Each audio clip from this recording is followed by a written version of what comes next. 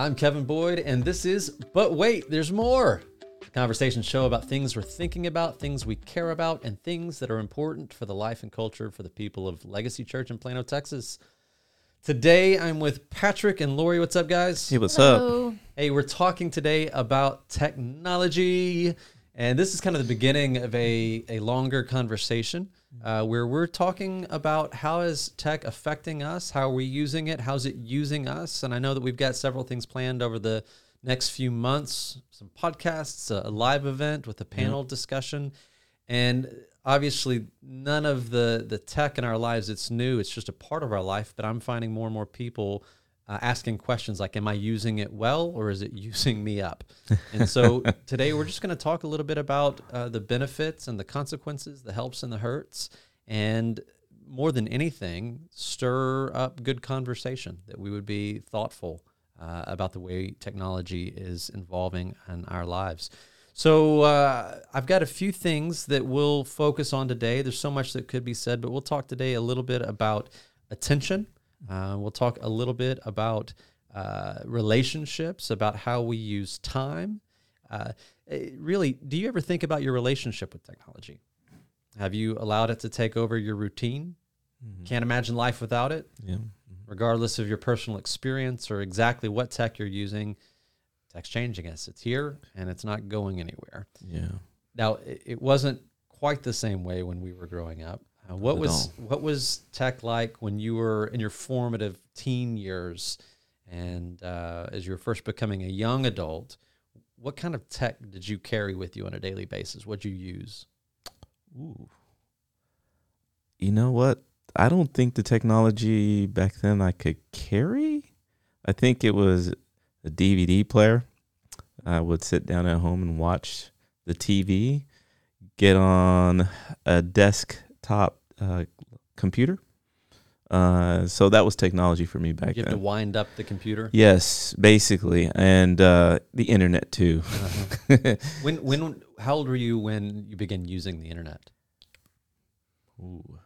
It was probably either my senior year or my first year of college Okay. for me. I know we had the very slow dial-up, and it was like Excite or something like that, and we'd use that early in high school, and then AOL Instant Messenger when I was a senior in high school. I started using that.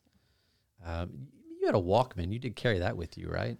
I did not have a Walkman. I didn't get to carry a Walkman with me. What about a pager? I had a No. pager. I had a pager. I did not have a pager. count? You have to remember, I was the youngest of 5 kids. So having Walkmans and some of those things was a luxury for, that's what I saw as a luxury. Lori, what was your number one cassette tape in your Walkman?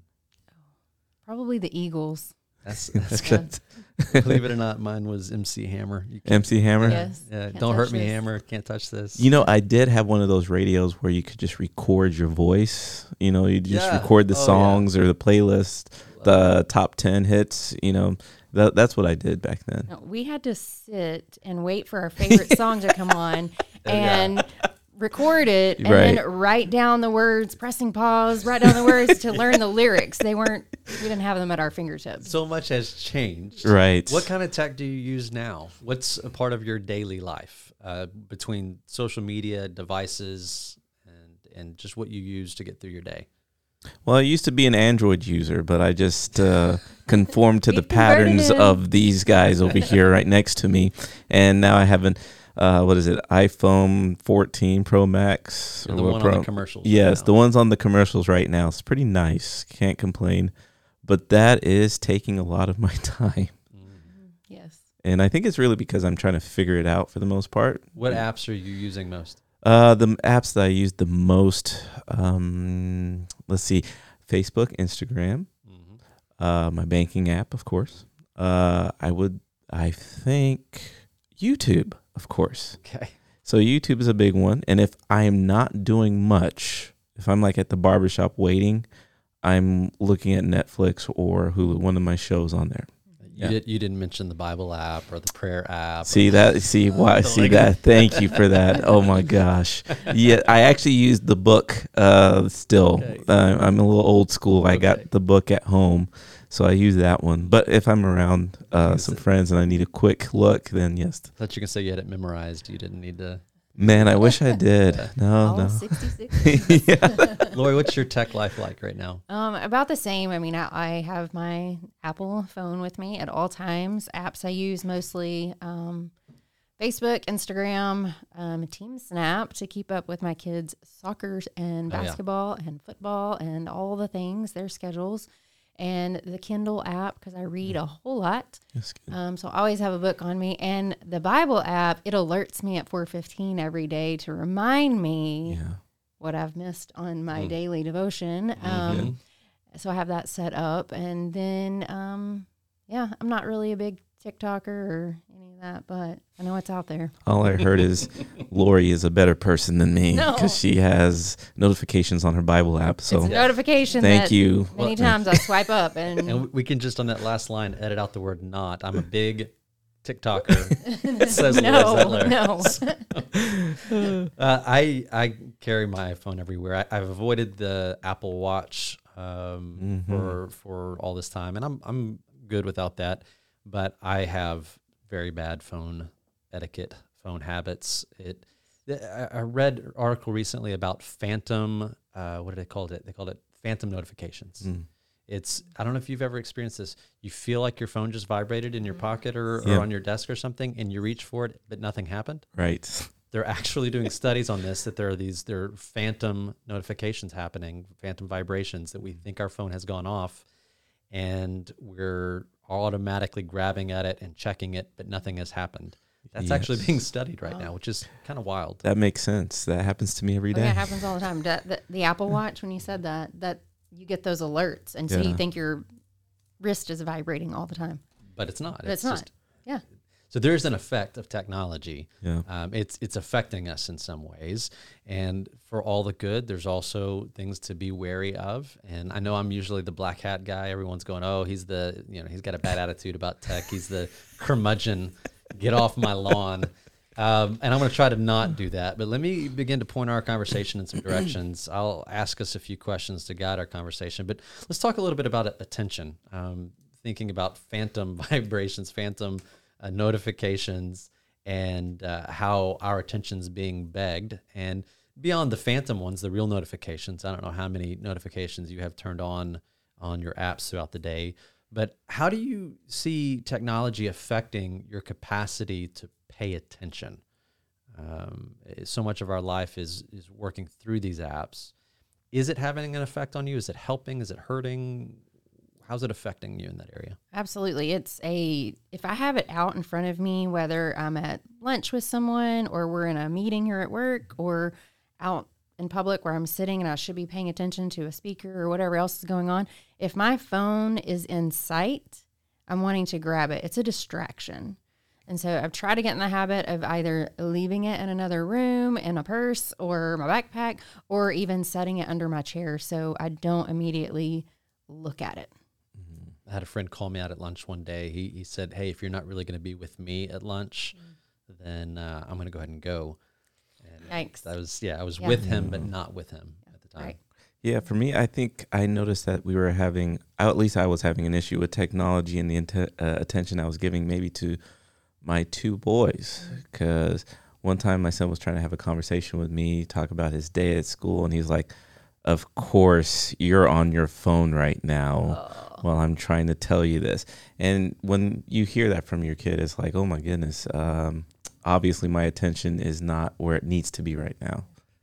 I wonder sometimes, because of the amount of information we're able to take in with technology. I mean, I don't know about you. When I watch movies or TV, I'm also phone in hand looking things up from what I'm watching and the Yes. actor that's in it, and did that thing really happen like this? And I wonder if the quantity that's coming in affects our ability to actually reflect on what we're experiencing, what we're taking in, and respond well. How do you think about the amount of information we take in versus the ability to process that information? I know for me, there's this need to know what's going on right now. And because of that need, it does grab my attention all the time to see how can I figure out what's going on in this situation all the time. But if somebody was to ask me, so what did you learn from all these articles that you just read? I'll just say, you know what, I guess we're just in a big mess right now. That's all I can say. Mm-hmm. But I couldn't specifically state what the whole article is saying because my attention goes to the next thing real fast. It's no longer focused on just trying to pay attention to the main idea of the article anymore. It's like, how can I get to the next information that will feed whatever's going on in my head? I think, it's funny that you asked that question because I had to sit here and ponder it for a minute. Like, I don't really know what you're asking. But I think back to when I was a teenager, when I was in my 20s, I could remember everything. And now that I'm like, well, maybe it's just because I'm getting older. It's because you're getting older. But it's no, it's because we have all of these things at our fingertips. And I have so many tabs, literally so many tabs open in my brain, on my iPad, on my tablet, on my phone. There's so many tabs open that I'm bouncing back and forth between all of them that I'm not really retaining one thing. That's a great question. Yeah, you almost wonder, and I don't know if we blame this on the devices or just the pace at which the innovations of the world are happening and the ability to receive information is happening. I've noticed in myself, I used to be a pretty voracious reader. I love reading books, and my ability to take in that content has changed over the last decade or so, where I could sit in a book and enjoy word for word. It goes more to concept reading. Yeah. If you notice that, I don't know how many newsletters or articles you receive a day or a week. Yeah. So many of them now, you see the formatting in them. Up top, a lot of them say this many minutes to read. They let me know up top, it should take you 7 minutes to read this article. And I'll look at that number and sometimes I go, nope, too much. Yeah.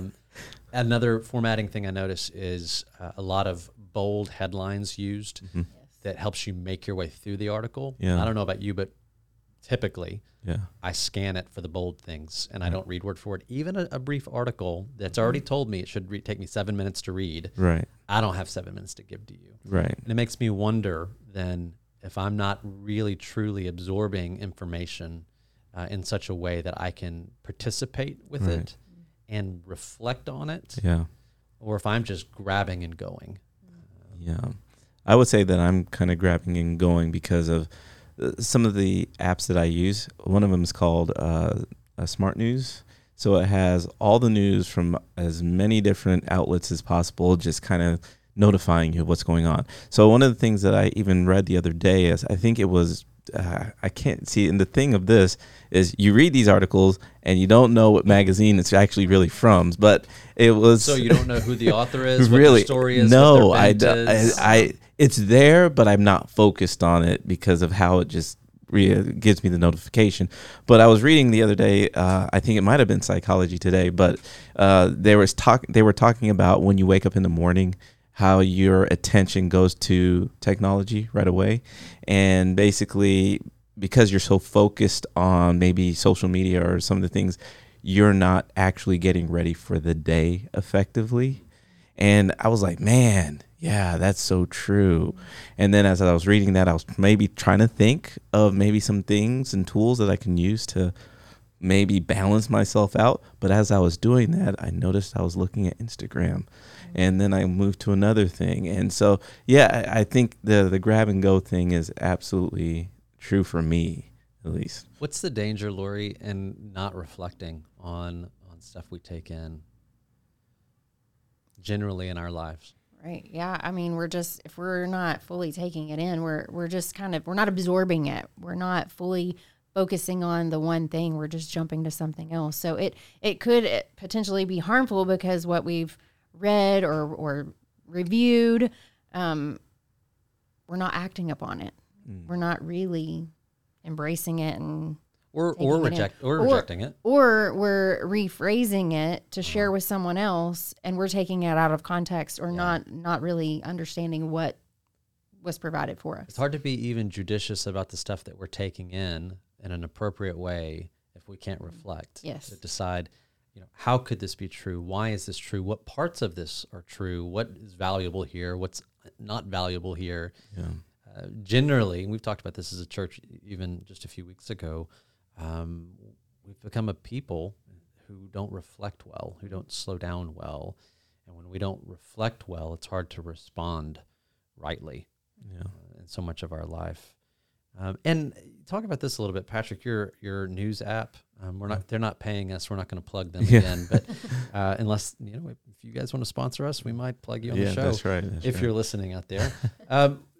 I'm curious about that. Is you're taking in all of these different sources, and I've got a couple of apps like that I've played with before. Right.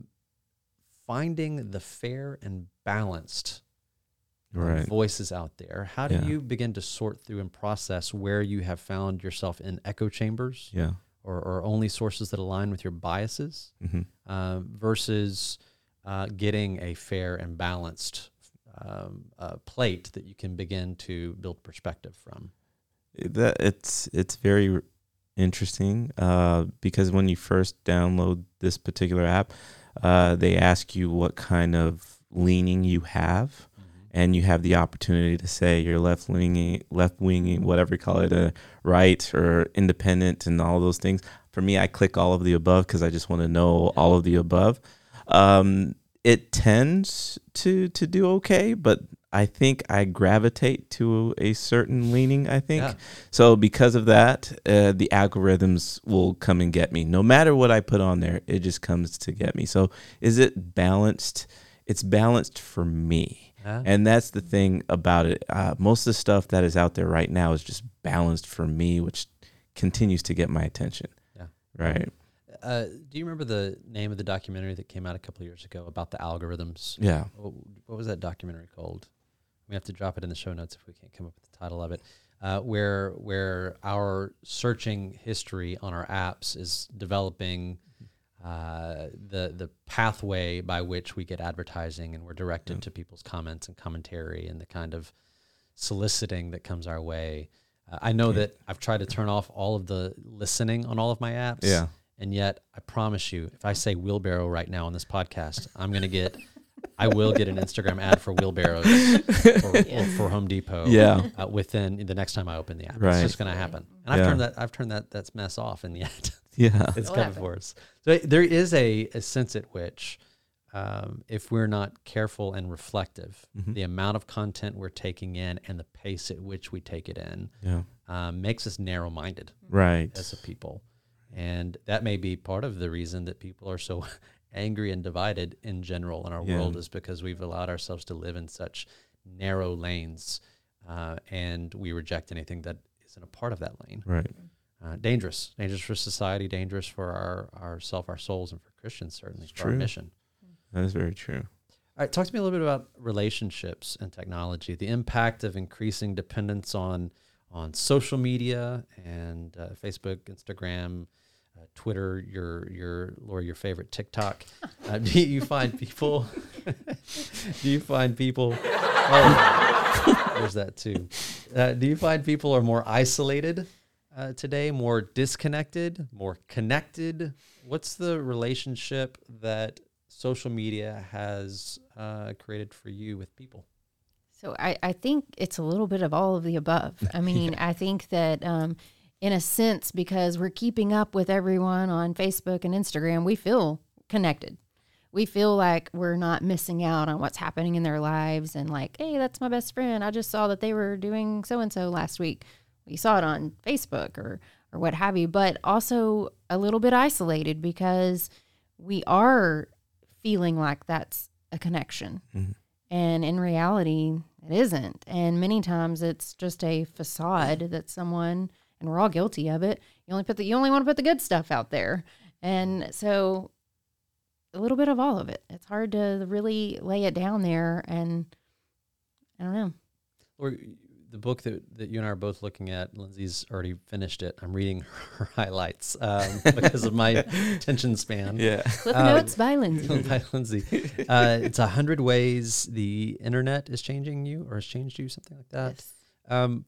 In that book, you may reflect on some things you picked up in that. I know one of the things that stuck out to me that is riffing off of what you just shared is how when you're sharing only your best life, you really are in performance mode all of the time. Yes. You're always performing for your online audience. And like anything in life, something that you're always doing and always focused on just becomes habit. It becomes the way you live. Do you see the possibility that social media leads us to live lives that are more performance-oriented and less rooted in reality, both online but also in face-to-face relationships? I hope not. And I would hope not, but I know it's true. We do. And it's funny because when you asked that question earlier about how we connect in social media and all the, it's interesting because sometimes you may not talk to somebody for like maybe a year. And because they've been paying attention to what's going on in somebody's life, they'll come up to you and be like, "Hey, how are you? Man, it's so good to see that your kids are growing." I'm like, "Huh? How do you, what?" And basically it's like, they try to start the relationship like we've been connected the whole time. And that to me has always remained awkward for me because I'm a person-to-person kind of guy. And so whenever somebody does that kind of thing, they're interacting online or on social media, and that's their only outlet to connect. It's a disconnect for me. You know what I mean? So in certain senses for people, I think it is a connector, but for somebody like me who needs to be around people, I think it's disconnecting in that capacity. So I was talking to a couple of school counselors this week from a local middle school, and they were reflecting on the pandemic and when everyone was at home and kids were in their homes, on the value of having technology, because they were reaching into homes and into kids' lives in a way they could not during that season, and found kids were isolated. They were alone in those strange conditions, and found that some kids were in home situations that were not healthy or favorable. And so it was a great tool or opportunity for them to make a connection that they could not make otherwise.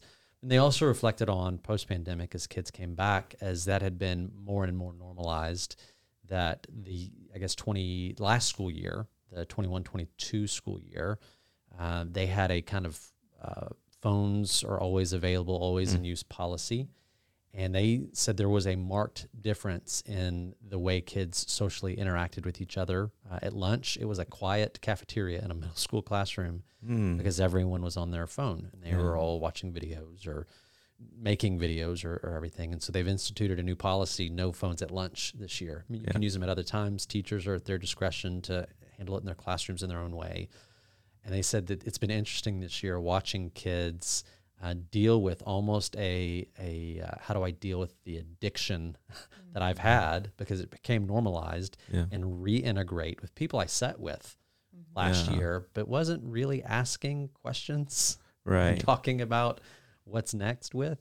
And so there is this sense at which there is benefit and consequence. Or in our family, we talk about help and hurt a lot. Does this help or does this hurt? And the answer is probably in some degree both, in the case of tech. So a little bit, how would you help me balance the two, or help your kids or someone who said, I'm feeling myself, I don't feel like I need to be totally abstinent from technology and social media, and yet I don't want it to use me and hurt my ability to connect face to face? What are some guidelines you would give that might help someone find equilibrium? Just a story that kind of goes along with that. My son is in 6th grade, and at their school this year, they have kind of no technology unless, like you said, a teacher says, take out your phone, take a picture of that on the wall. You're going to need it later. And in the cafeteria, there is no technology, no phones. But on Fridays, they have Technology Friday. But they've changed it now. We, PTO and some of the parents have provided board games. And so now they have Board Game Friday or technology. And if you walk in there tomorrow, 95% of them are playing board games. Interesting. And interacting with one another. And last Friday, what level was this? Sixth grade. Sixth so grade, they're yeah. 11 to 13 years old. And last week it was really cool. They all took out their phones. Some kid said, "Hey, everybody take out your phone. Take a picture, a selfie of you and your friends playing the game and send it to your parents." And so we all got pictures of our kids playing board games at their lunch hour. Wow. And so they were connecting with their friends. They were actually having conversation and enjoying face-to-face stuff. So I love that the schools are starting to use that type of thing. Are you also. sure that they weren't just performing for you? Everybody I do hope this. not. We can put the board Yeah, games maybe. away. Maybe. They'll think that we were doing the right thing. You How know- about you, Patrick? What tips or advice would you give for somebody finding balance? Well, recently I was definitely imbalanced. I would say, was it 2-3 months ago? So because I got this new phone, I was able to give an older phone to my son and basically start a trial and figure out how to move forward. Two things happened in this relationship with him and this phone. One, he was able to connect with friends that during the nighttime, or maybe 3 o'clock or to about 6 o'clock at night. But it created an opportunity for him to get to know his friends a little bit more. But it also created opportunities for him to set aside time to hang out with his friends and to connect at the park while they're throwing footballs or playing sports together. So it opened up a door for him to have a deeper connection outside of just talking on the phone. So I think in that sense, it kind of opened up something, gave me balance to know, hey, this can open up doors. Now, does this mean he gets to use the phone all the time? No, because honestly, he only gets to use the phone Friday through Sunday, and during the week, he doesn't get to use the phone much at all, unless he has to respond to a message or something. Well, I want to talk about that just a little bit. Lori, you shared with our staff recently from a website called Understood cell phone contracts, and they have different ones. They have one for younger children, one for older children. We have entered into that with our teenager and progressively found ourselves in a daily negotiation rather than what was originally a seasonally and then maybe a monthly into like a daily negotiation, which isn't good in business and isn't good in relationships either. Can you imagine if marriage, rather than being a covenant, was a daily negotiation? Well, today I'll be faithful to you if you. Yes. And we're doing this with cell phone. These contracts are pretty beautiful. You are using them at home. Yes. with both boys. How has you've shared some about this with me before? How has that have you found that helpful in guiding that relationship? We use it as more as a reminder. If we see them not using it the way that they've signed the contract stating that they would, then we're able to utilize it and say, hey, you're not using this in the proper manner. You sign this agreement. Either you change it or the phone is mine. So it becomes kind of a negotiation, just like any other contract in our lives. If we have a contract on a house or a car or what have you, and we don't pay our bills, it can be taken away from us. So it's kind of the same thing. We can use it as a teaching tool, as a disciplinary action tool, and just as a learning tool on learning how to be responsible with something that they have. Yeah. I love it. I've pulled it up here. And it's interesting, beyond kids, I think this is a great contract that you could use for yourself Yes. and an accountability partner. If you're married, you could use it with your spouse because you both value something. You value how this is used. You want the benefits of technology without the consequences. You could find a friend, an accountability partner, someone in your life group and say, hey, be my partner in this, that I'd have a good relationship with tech. So I'm looking at the contract. And it, like a pretty simple contract, it's a contract between this person and this person, begins on this date, and we'll look at it every so often to see how it's going. And there's a section that talks about thinking before acting, coping with distractions, managing time, being accountable for actions. This isn't just, did you use this app or not? It's about the underlying conditions, the way it affects us, the way it helps or hurts us. And under each of those categories, and there's some subsections. So under thinking before acting, it talks about posting or following inappropriate stuff, things that you've said, this isn't healthy for me. Acting as though everything you share will be read by your partner, your accountability partner, your parent, your spouse, whoever. Using your phone to communicate only with people you know and trust. And this is a great one for children. And letting someone know if exceptions come up for some reason to have a conversation. Lending your phone out only to people you know and trust and only within your sight. So just some managing time has great breakdowns, recognizing that there are downtime hours that should be honored, not because they're arbitrary, but because we realize the risk of addiction and bad behaviors that come with addiction. Mm-hmm. Yeah. I think these are incredible. I'll put them in the show notes. Perfect. And maybe some of the listeners, whether they want to use them in their home with their kids or just for themselves, they could be a really great resource or tool in thinking through. That's particularly for cell phones, but the same thing could be adapted for any kind of tech. Yeah. And I think one thing that, just to kind of go along with the contract, I went to a conference this past last week, actually, and basically they brought up an idea for those who are dealing with technology, emails, and life. Life can get busy for people in ministry or in business, and trying to keep track with everything. And basically the individual's recommendation was maybe you should try, texting people back within certain hours instead of right then and there, meaning learning to discipline yourself with that maybe at 10 o'clock in the morning. I'm going to get back to these people. Emails, I'm going to get back to these people at this time, so that you're more focused on the work and the jobs at hand, so that if you're talking to somebody, you are there, you are present. So that it was very interesting. I'm trying it out this week, and it's actually been helpful in a lot of areas. But so I have started this a number of years ago. I had a friend helping me with this. That's good. And here's my secret that's now out, Yeah. is I purposefully don't respond right away Yeah. to most messages I receive, unless it's an emergency, Mm-hmm. or if it's someone who's on my criticals list, if it's my wife or my parents. And there's levels of that. You know, you guys, our team, is the next level of that.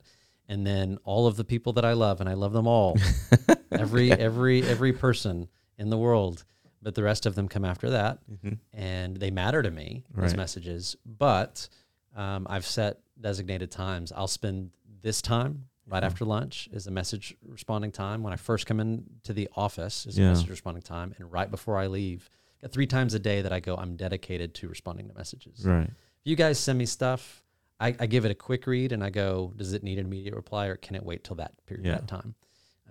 And otherwise, it waits. I think that's really good discipline. Did you know that there's a do not disturb option on your phone? It's amazing. I love it. I turned mine on before I walked in here. I've started using that. Should use it. I didn't know that. Hey, welcome to the Apple. Yes, welcome to the iPhone. it, Patrick.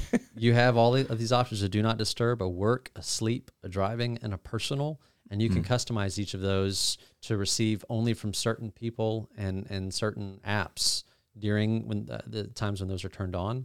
It's a great tool. I've learned something new just now, right here, right now. Well, that's one of the things that I think we're really wanting to work through in our own minds and hearts and communicate with others, not to others, but with others, is tech isn't all good or all bad. It's a tool. Yeah. And like tools, they're meant to be used in an appropriate and right way. Think of a power saw. With a power saw, we can build a home, we can build a bookshelf, we can build beautiful things and functional things. But you don't hand a power saw to someone who's never used one, a child or an adult, and say, hey, it's a saw, go do something. There's danger if it's not used appropriately. You show them how to use it, and you show them the safety guards that are on there. You give them warnings about what can happen when you use it. And if it's not used in an appropriate way, they could lose a finger, lose a leg, or kill themselves. Or they can make beautiful, functional things that add so much to life. And so much like that, technology is a tool. It's got to be used rightly. That's right. That's right. Last word, how might we and our families need to change to embrace the positives from technology without being overwhelmed by the downside.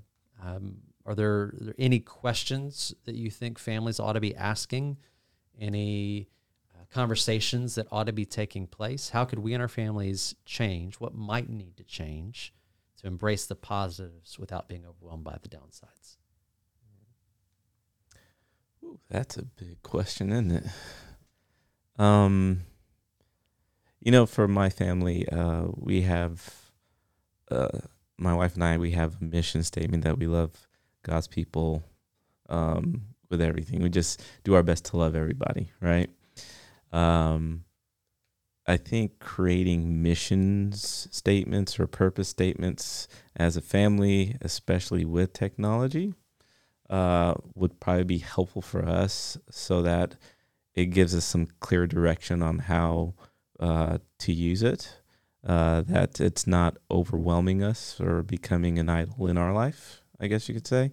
I think in that sense, if you don't allow it to become that idol to your family, you can create a space for a lot more positive interactions with it. We choose to use tech as a tool, not a weapon. Right. Something like that. Yeah. Because there's a lot of opportunities, as we see right now. There's a lot of opportunities to use it as a weapon or to use it for things that will bring down the way that we think or the way that we think about other people. What about you, Lori? How do families need to even begin conversations about how they handle tech? Yeah, I think that something Patrick said earlier about when his son kind of made him think like, oh, wait, I am on my phone while you're trying to have this conversation with me. I think we're all guilty of that. I know I am in my own home, that my kid is trying to tell me something about their day, or we're sitting around the table having dinner and my phone's out and the TV's on in the background. Try to make moments that, we are, you'll probably hear me say this again, we're fighting for the heart of our children. Mm-hmm. We're fighting for the heart of our spouse and for ourselves. And the only way we can do that is if we're present. And if we're not present, we're scrolling on our phones or we're staring at a TV in moments where we should be embracing community and relationship with one another, then we are missing out on what God has given us and provided us. And I think that's the most important thing, is just realizing that FOMO is going to happen, but what we're missing out on is that relationship with the people that God has given us to live life with. Absolutely. I'll end with Jesus so that we can feel good about how we ended here. But really and truly, you think about Jesus saying in Matthew 6, no one can serve two masters, for either he will hate the one and love the other, or else he will be devoted to one and despise the other. And of course, he does go on to talk about God and wealth here, but really he's talking about whatever controls us, right, whatever governs us, whatever guides us, leads us, whatever has our attention and is telling us which way we should go. Yeah. It's either the Lord or it's not. Yeah. And I think that is probably something that we should lay over our relationship with technology. Like any aspect of life and every aspect of life, the question really is for the Christian, is this submitted to Jesus' leadership? Or you love to say to children, make Jesus the boss of your life. Have you made Jesus the boss of your technology is the big question. And that's the question we'll end on for today, and allow people to begin thinking about that and offer some more opportunities and resources in the future to continue the conversation. But a good place to start is to ask, have I submitted this to Jesus? Is he the boss of my technology? So thanks, Lori. Thank you, Kevin, for having us. And thanks, Patrick. Thank you. We appreciate you being with us. I'm Kevin Boyd. This has been But Wait, There's More. We'll see you next time.